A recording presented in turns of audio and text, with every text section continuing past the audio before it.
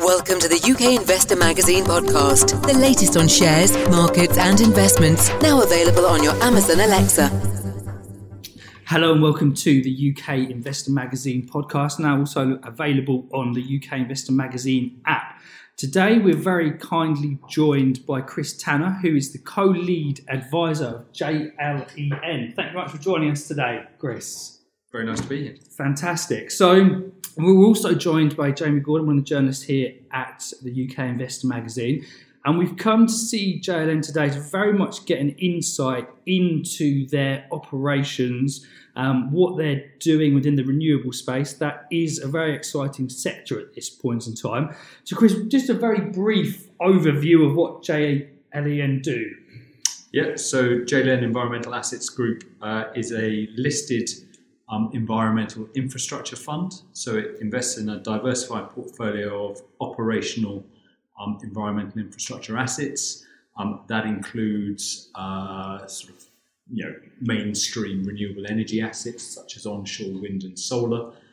We have some anaerobic digestion assets which are very interesting. Produce a green gas for GB's gas network, and then we have some assets that don't generate electricity at all, such as waste management assets and wastewater assets. Okay, so you've got a full spectrum there, which may be sort of falling into the circular economy side of things. That's very much a theme at this point in time. I mean, where do you see as a company for yourself the sort of biggest areas of growth going forward? Yeah, so obviously across the UK and indeed across Europe, the decarbonisation agenda is very strong.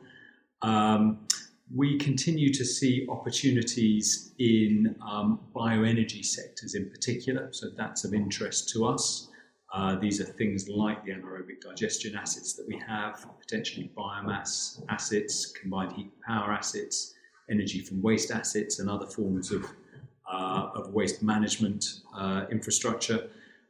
There is, of course, still a large opportunity to invest in wind and solar assets, but generally that's on an unsubsidised basis.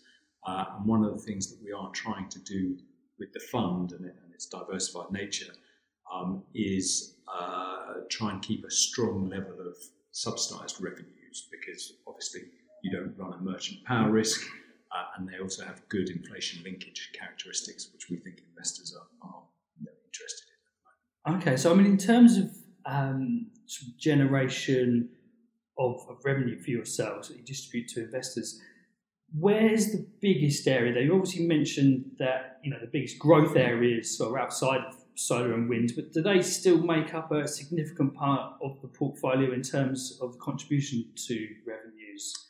Yeah, so the current makeup of the portfolio is about 37% onshore wind, about 20 or so percent solar.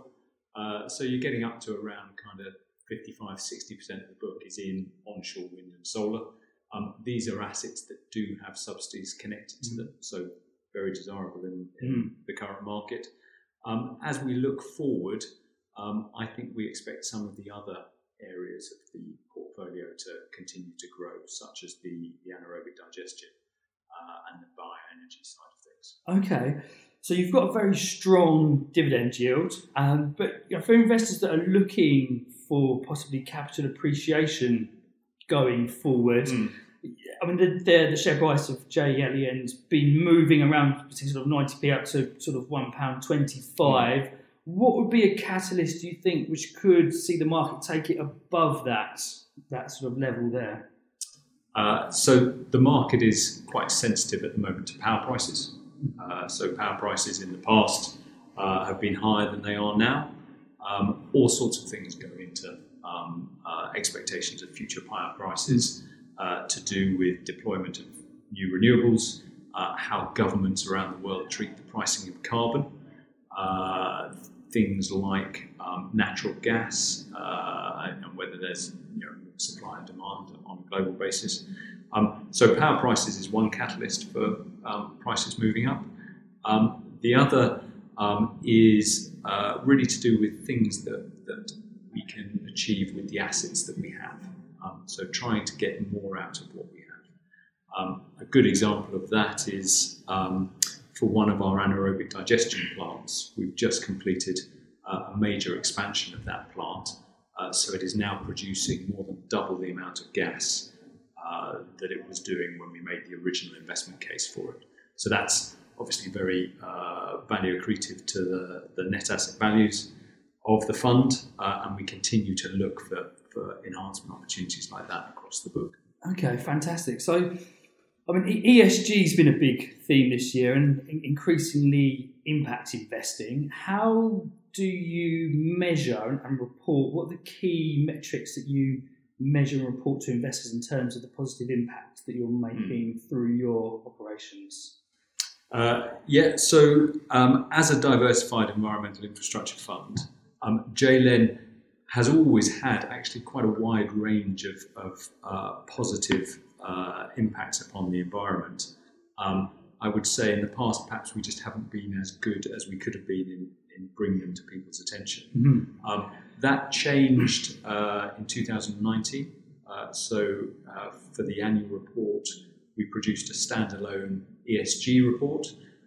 That's been very well received by investors. It covers, of course, not only the environmental side, but the social benefits we bring, such as apprenticeships and the governance that we try and promote across our portfolio of assets. Returning to the environmental side of things, the sustainability side of things for a second, we get a third-party consultant to provide a carbon analysis of every one of our assets in the book. So they are all available on the website, and an interested investor can read those reports. It sort of provides easy to understand metrics. So one of our wind farms, is the equivalent of taking so many cars off the road or heating so many houses with renewable energy. And then we pull it all together in the ESG report.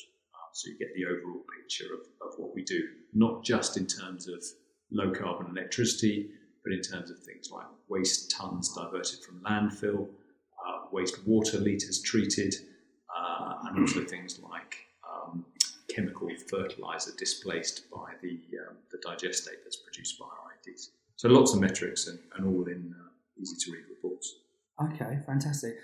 Jamie, you have been looking into this area in some detail. Was there something you were looking at in terms of JLEN and the sort of connection with the wider market and sort of climate change? Yeah, I was wondering, because it's always worth mentioning in this current period in time, the effects of coronavirus and especially on oil prices.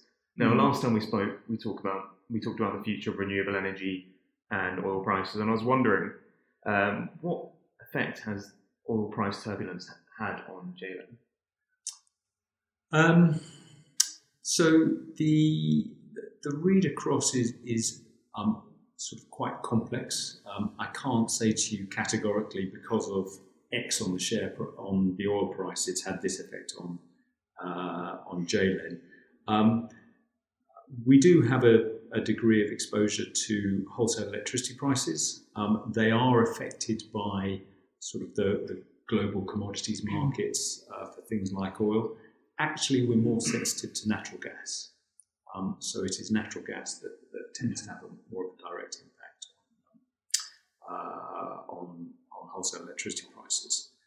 As far as the coronavirus is concerned, that is a hard one to answer. I mean, at its simplest, things like our wind farms and our solar parks continue to sort of sit in their fields, generating low carbon electricity and being paid according to the subsidy regime.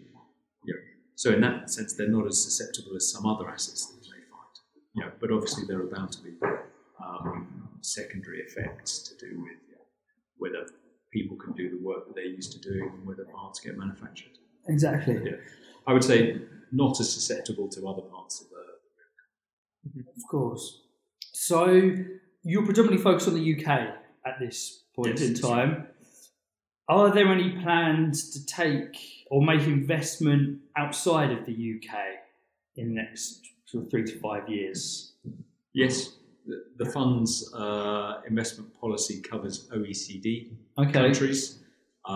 Now, in practice, we expect that to cover continental Europe. Really. That is where Foresight, the investment advisor, has a footprint already, so boots on the ground and also an origination effort. So we already see a range of European deals that may be suitable for JLEN. Yeah, we hope some of those to come through. So a bit of background for investors listening to this. So do you go and establish operations and plants, or is it something you go out and look for acquisitions of already up and running plants and facilities, or is it a mixture of the both? In terms of Foresight, the investment advisor, so Foresight is a leading investment manager in the renewable energy space. So it has a range of different interests across the continent. So those offices are already there with colleagues of mine already providing services for investors. From JLEN's perspective, it is able to benefit from that network. Okay. So my colleagues in Italy and Spain, etc., will already be on the lookout for assets of potential interest to JLEN. Okay, fantastic. So, Chris, I think that's pretty much everything that we were looking at covering today. So thank you very much for joining us. Thank you very much for your time. Pleasure. And there are going to be some interesting updates. I'm sure we will be back again soon to speak with JLEN. Very happy to join you. Thank you very much.